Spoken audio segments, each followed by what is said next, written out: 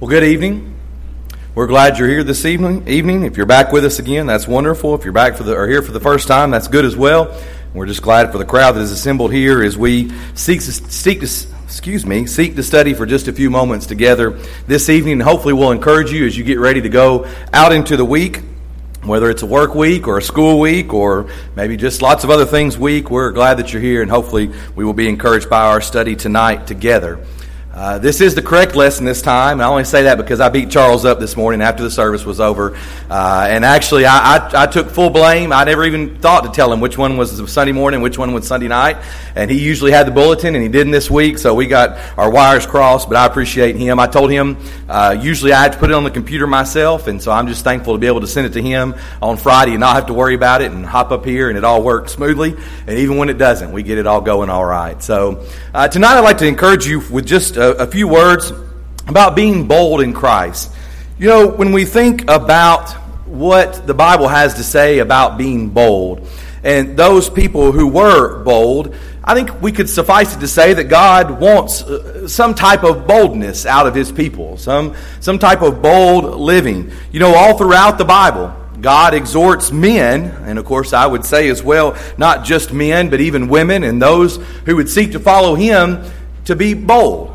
People who are bold and strong and of good courage. If you've got your outline in front of you, the passage that's right under the title of the lesson is Proverbs chapter 28 and verse 1.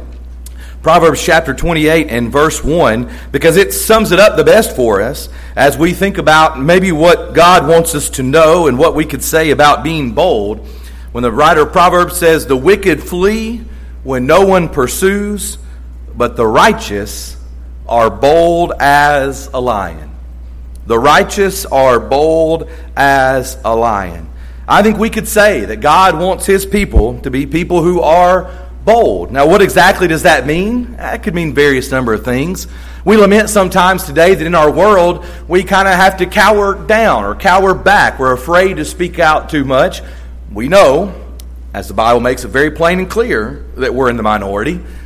But that causes us sometimes to have a little hesitation. Maybe not be willing to speak the truth or to speak up at times. God wants people who are going to be bold and strong and of good courage. If you have your Bibles, we'll look at a couple of New Testament passages as well. These aren't in the outline per se, but Philippians chapter 1 verses 27 and 28. Paul says, "Only let your conduct be worthy of the gospel of Christ, so that whether I come and see you or am absent, I may hear of your affairs, that you stand fast in one spirit, with one mind, striving together for the faith of the gospel, and not in any way terrified by your adversaries, which is to them a proof of perdition, but to you of salvation, and that from God." We understand that we should stand fast. We understand that we should be strong.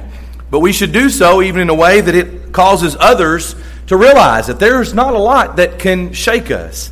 And again, sometimes it varies when we go through struggles in life, be it financially or even physically with our health. We feel a little shook sometimes. We're a little unsure. Sometimes we feel on unsteady ground. But when we recognize that we are in Christ, that we can be bold in Christ, then we recognize, and other people recognize in us, the courage that we sometimes have, the strength that we have, being bold in Christ. One other passage, 2 Timothy chapter 1 and verse 7. I believe we've hit this every Sunday so far. I don't know that we'll keep that up through the rest of the year. 2 Timothy 1:7, "For God has not given us a spirit of fear, but of power and of love and of a sound mind." I don't say it that way to make light of it at all, but it has found its way into just about every lesson so far, or at least every Sunday. But it's important for us to recognize that. Whether it's about the new life that we talked about last week or many other things that we want to look at, we have an opportunity to partake in the power of God, to share in that power, and that would not have us be scared or afraid or fearful, but courageous and bold. Great men, and again, I would include women, although I didn't say it on the slide in that exact way, but great men and women who were bold in the strength of God have been great because of just that. It's the strength of God that gives them that encouragement. It's that strength that God gave them that allows them to stand and face some of the things that we read about throughout the Bible. And when we think about it tonight, we're going to have two main points, or two main divisions, if you will, of the lesson. And when you think about the Bible, we mentioned that even this morning, there's usually two choices. You're either going to be one side or the other. God says you're either for me or against me. I don't want you to be lukewarm. Jesus says don't be lukewarm. And in the same way, when it comes to being bold in Christ, you can see the beginning on the bottom part of the slide there. Those who believed not in the language of failure and defeat, but in faith and the language of faith and victory, are those who would be bold in Christ. And that's exactly the two parts of our lesson tonight. First of all, let's look at a few examples of the language of defeat. Again, if you've got your outline, that will kind of be the two sections that we're going to look at. But first of all tonight, the language of defeat. Perhaps you've heard someone talk that way. Perhaps you've seen someone act that way. They've used language that showed they were defeated. A lot of times when it comes to defeat and victory, we think about sports teams and athletics. And you can recall a time that you've heard someone who was down by a lot of points or down maybe several games in a series of games, and they had that language of defeat. But of course, that's not the only place, and we want to think about a few biblical examples tonight. If you've got your Bible, and I hope that you do, or maybe you're following along, we're going to flip all over tonight and look at several different passages, beginning first of all in Exodus chapter 14. Exodus chapter 14. The first group of people that use the language of failure and defeat are the Israelites in Exodus chapter 14. And specifically tonight, let's look at verses 11 and 12.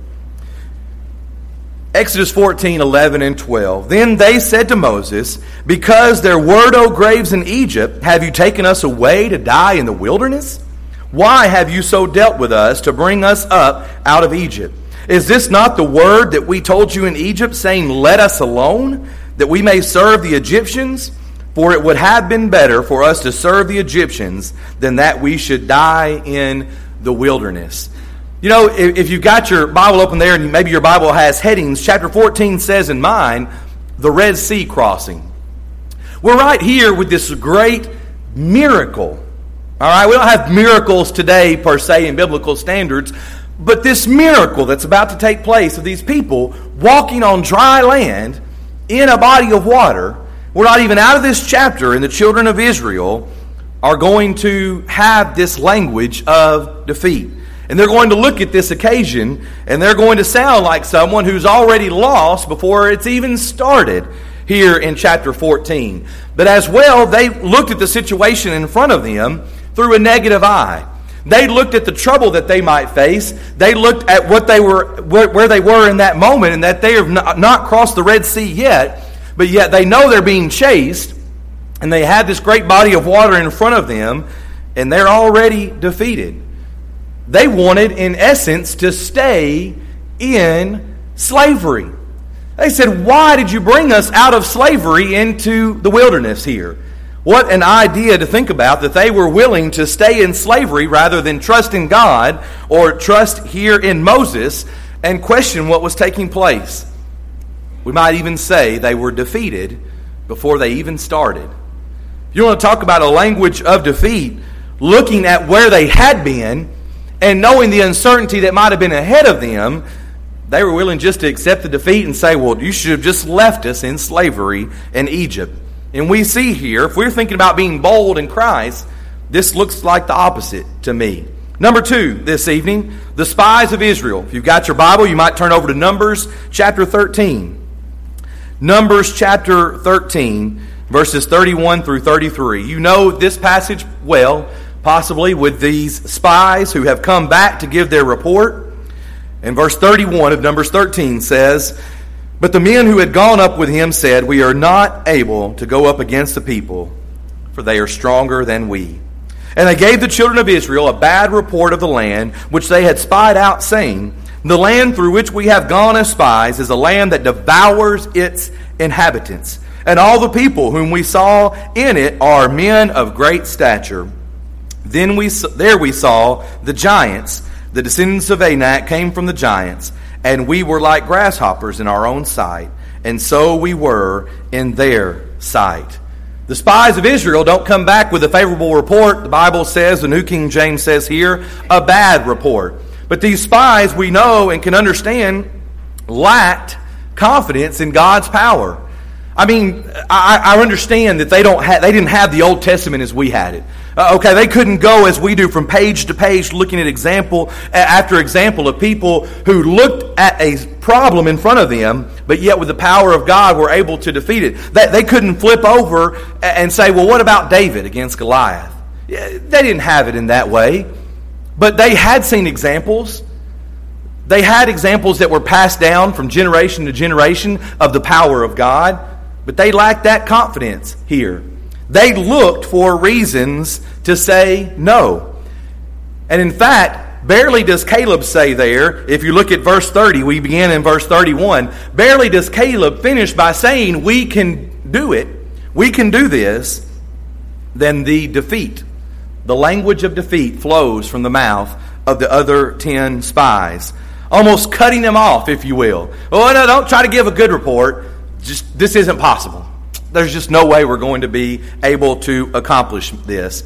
But one thing is important. If you look at verse 33 again, the Bible says that they were willing to say that they were as grasshoppers in their own eyes.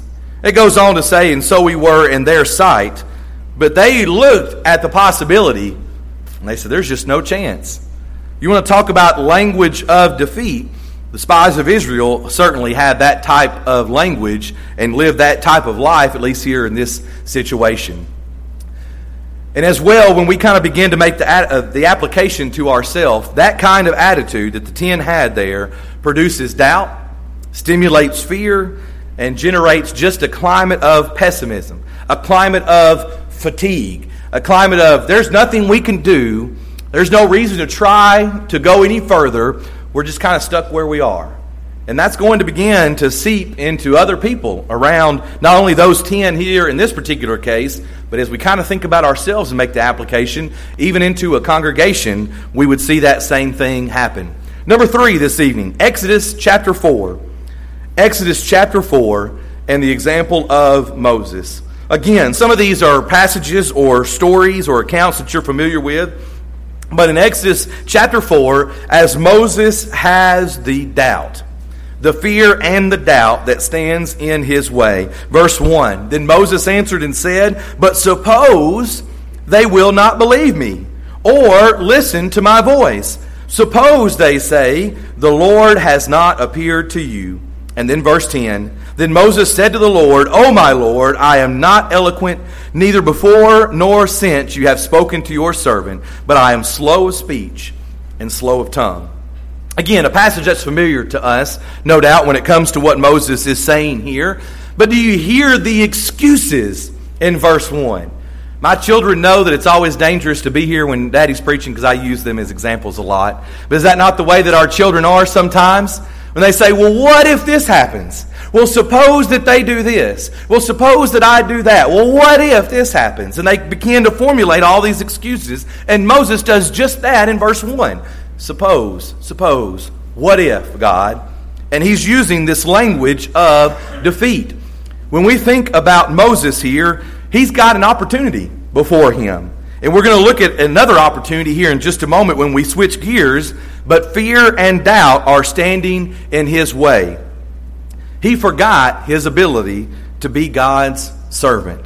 Again, when we think about the examples, many of these Old Testament people were experiencing miracles. They're experiencing things that we cannot even begin to imagine. I cannot imagine standing in front of a sea, in front of a body of water, and it just parting. I just can't imagine it. They're experiencing these things, and yet at times they're forgetting their ability to be God's servant and his ability to do so many great things. When we think about faith and doubt, they're opposites. They were opposite categories for Moses, and they would be the same way for us. And we need to recognize that and think about ways that we can be bold avoiding, if you will, the language of defeat. One more example here before we switch gears. Number 4, the one-talent man. If you've got your Bible, let's go over to the New Testament in Matthew chapter 25. I told you we'd jump all over. Matthew chapter 25 and verse 25. You know the parable of the talents. And it is in verse 25 that little old one-talent man says, "And I was afraid, and went and hid your talent in the ground. Look, there, you have what is yours." You know, oftentimes in our life, when we think about being bold in Christ, the opposite is that fear keeps us from using our talents. Fear gets in the way and causes us to not try. How many times in our life have we avoided trying something? How many times have people across the years and decades failed in life because they were willing to try? Just to try. Just to put forth a little bit of effort. Just to try once to talk to that person or that family member that needs to know about Jesus Christ. Just once to speak to that person that maybe you've wronged before or they've wronged you, but you could do well by trying to bridge that and have a chance to reconcile. How many times do we fail because we are not even willing to try? And the one-talent man gives us exactly that kind of example. And from that kind of person, because we'll look at the one-talent man and we'll say, "That's not me. I would never be that way." But from that kind of person, and when we are that kind of person, which we can be from time to time, comes the statement, "Well, it won't work. We've tried that before. There's no reason in trying it again. It won't do any good. We've tried to send out letters. We've tried to knock doors. We've tried to any number of things you can fill in the blank with." When you're like the one-talent man, and sometimes we can be, it won't work. It's the language of defeat. But tonight we want to shift gears for just a moment and think about the language of victory. If you've got your outline there, that's the second section that we want to look at tonight. Because yes, there are many people in the Bible who have the language of defeat. But there's a lot of language of victory as well. And I think the choice is obvious when we think about which way we would rather be. First of all, this evening, let's think about the language of victory when it comes to Joshua. We think about Joshua chapter 1, the very beginning there.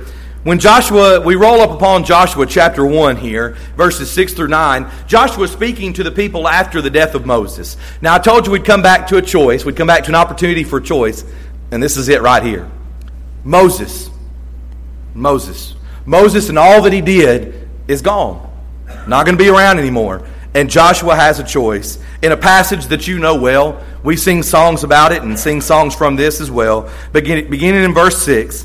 "Be strong and of good courage, for to this people you shall divide as an inheritance the land which I swore to their fathers to give them. Only be strong and very courageous, that you may observe to do according to all the law which Moses my servant commanded you.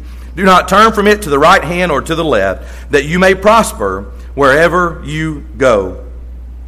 So, when we think about this shift here, this change, this encouragement that's going to take place here with the nation of Israel, we can have courage just as they had courage. We can have the courage to follow in God, to follow the words of God, to follow the way He would have us to go, and we can understand the victory that is won in Him. Listen to the words again of exhortation that are here. "Be strong and of good courage. Only thou be strong and courageous. Be not afraid, neither be dismayed. The Lord thy God is with thee." Again, as you continue on down there through verse 9, we did not read all of that just a moment ago. But remembering these words, looking at these types of words, whether in the New Testament or the Old Testament, whether we look in any place to see words like this, we can see the positive in almost every situation.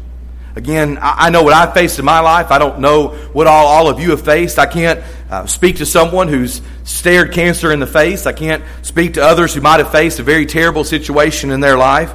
But as we look at almost every situation, when we think about these words that come even here from Joshua chapter 1, about being strong and courageous, doesn't mean we're bulletproof. Doesn't mean that we're never going to get discouraged or down along the way. But in Christ and in God, knowing that He is with us, then we can have that language of victory. And going back to the beginning of the lesson in the title, we can be bold in Christ. Number 2 this evening, if you've got your Bible, let's go over to the book of Acts. Acts chapter 4, and let's look at the apostles for just a moment. We could spend, of course, an entire lesson or a series of lessons on the book of Acts, even as Harrison did a while back for us, kind of working through some of the great things that take place there in one of his lessons and thinking about all the encouragement. Acts chapter 4 and verse 13. After Peter and John had been arrested and they had been addressed the Sanhedrin, they realized, the people that they had been speaking to realized something there in Acts chapter 4 and verse 13. Now when they saw, and here's our key word, now when they saw the boldness of Peter and John and perceived that they were uneducated and untrained men, they marveled, and they realized that they had been with Jesus. Now again, I usually use the New King James Version many times up here from the pulpit, but in particular here in Acts 4 and verse 13, now when they saw the boldness of Peter and John. Peter and John had been speaking to the people, even through all that they had been through. In just the few short chapters we read about there at the beginning of the book of Acts, they'd gone through a lot. And as they were speaking, the people recognize they have boldness. They recognize that because they appear to be untrained men. They appear to be uneducated men. And the people are able to look at them and see that even through all that, there's something different about these guys because they have boldness. But even further than that, they realize this because of their actions and their words.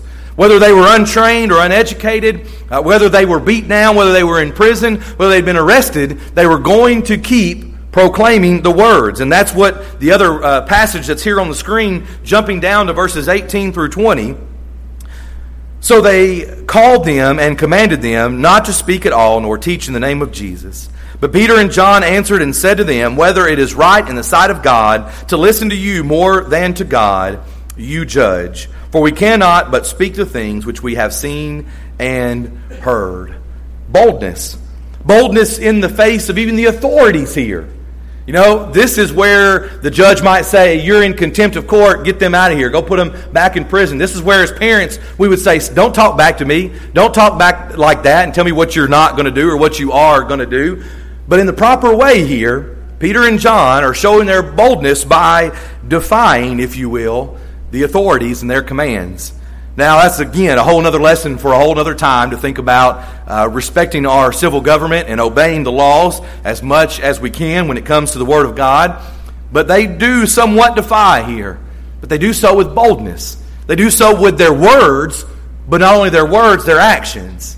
But they do so, as our main point is tonight, by being bold in Christ. And the apostles show that language of victory. When they speak up and they say, we got to keep talking. We've got to keep saying these things. We've got to keep telling. We cannot keep quiet, even though you may have given us this command. Now, if you've got your third point there and you've got your outline, look at, turn with me to Philippians chapter 1. And let's think about Paul for just a moment. Again, you may have the one more fill in the blank there. And it's Paul in Philippians chapter 1. We're going to look at a couple of passages here in Philippians. Philippians chapter 1 and verse 6, first of all. Paul says, being confident. Again, when we talk about the difference between the language of defeat and the language of victory, he says, being confident of this very thing, that he who has begun a good work in you will complete it until the day of Jesus Christ. You know, God is our strength. God created us. God has sustained us. God will not give up on us. When you want to have the language of victory that comes from being in Christ and recognizing that while we may quit on God sometimes, God will not quit on us. He wants us to repent. He wants us to follow after Him. He is our strength. And then one more passage here, Philippians chapter 4 and verse 13, that I think we can all quote. Philippians 4:13, I can do all things through Christ who strengthens me. Paul is willing to tap into the true power source. He knew contentment. When you look at actually verses 11 and 12 and 13, when you look at them all there together, yes, the world many times may try to throw out verse 13 as something, in and of itself and just kind of take it out of context maybe and think they can do anything. But when we look at the entire passage and think, Paul knew contentment. He faced every task. He faced every single struggle feeling adequate through the strength that he had in Christ. We can be bold in Christ. And that is the encouragement that we can take not only from Joshua, not only from the apostles, not only from Paul, but in many other places that we could take the time to look at tonight. But we have an opportunity to be bold. But it comes, as we said just a moment ago, with the language of victory. Recognizing who has the power and where we can go to for that power. Where we can tap into to get that power. When we set our Bibles aside, when we set the Word of God aside, when we set aside and don't go to the services of the church, at Bible class, and the times that we have to spend together that are planned, we become weak. We lose that power. The power that is found in numbers and strength in numbers, the power that is found in Christ. We have an opportunity to be bold in Christ. But why do I need to be bold in Christ? Well, when we think about it, being bold in Christ can turn our dreams into achievements. It can turn our problems into projects. It can turn our obstacles into opportunities. It can turn our tragedies into triumphs. We can take almost any situation and spin it around and think about the good things that can be done, even through the problems, the obstacles, the tragedies. Because in Christ, and being bold in Christ, allows us to take all those things and look at them a different way. It allows us to look at the power of our numbers here together, to lean upon each other, because we are one in Christ, and we can be bold in those various problems and obstacles and tragedies. And we can achieve so many great things, not only numerically, not only maybe in a physical sense, but spiritually together. We can accomplish the goal when we are bold in Christ together. Tonight, when we think about Christians who speak the language of faith and victory, what are some things that we can do when we speak the language of faith and victory? Well, Christians can build successful marriages. They can have happy families. They can build a path for others to follow. We can build leadership for the church, not only in the future, but even at this very moment. When Christians have the language of faith and victory, we can accomplish these kinds of things. We can build congregations that are filled with love and hope and the truth. We can build the courage, even within each one of ourselves, to talk to others. I was talking even with someone last week about the opportunity to discuss with those that we come in contact with, maybe even in our workplace, having the courage to talk to someone and ask them to consider what the Bible has to say. It's tough sometimes. But when we encourage each other, when we have that language of faith and victory, we have an opportunity to do just that. Tonight I want to leave you with two final verses very quickly. One that you're probably more familiar with and one that you may not be. First of all, Romans chapter 1 and verse 16 and 17. When we think about Paul and the language of victory again, Paul says, "For I am not ashamed of the gospel of Christ, for it is the power of God to salvation for everyone who believes, for the Jew first and also for the Greek. For in it the righteousness of God is revealed from faith to faith, as it is written, the just shall live by faith."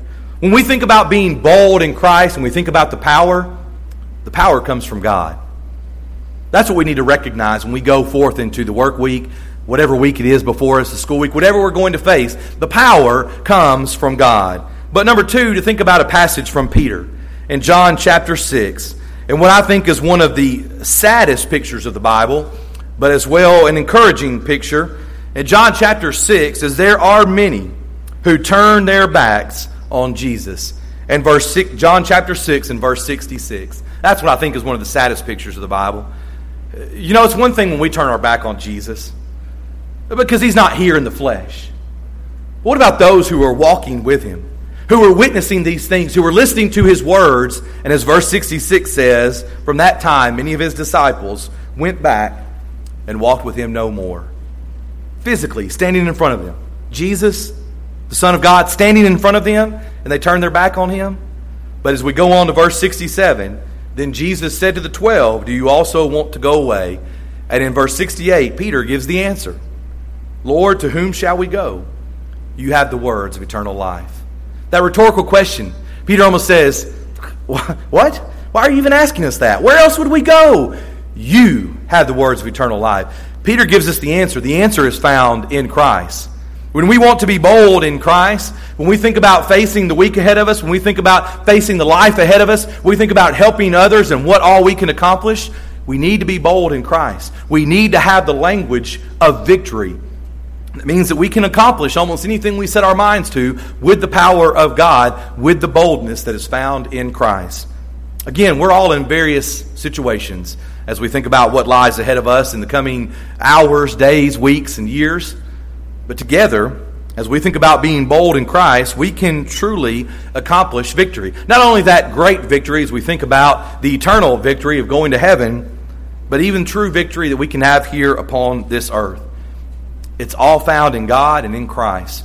And when we remember where that power comes from, where the answer is found, we can do great and mighty things with His power and together, even in this congregation, even in this place as we seek to work together. As we conclude our thoughts tonight, we ask for you to consider your life and whether or not you've been bold in Christ. Maybe you can't even say that you've been bold in Christ because you've never been in Christ.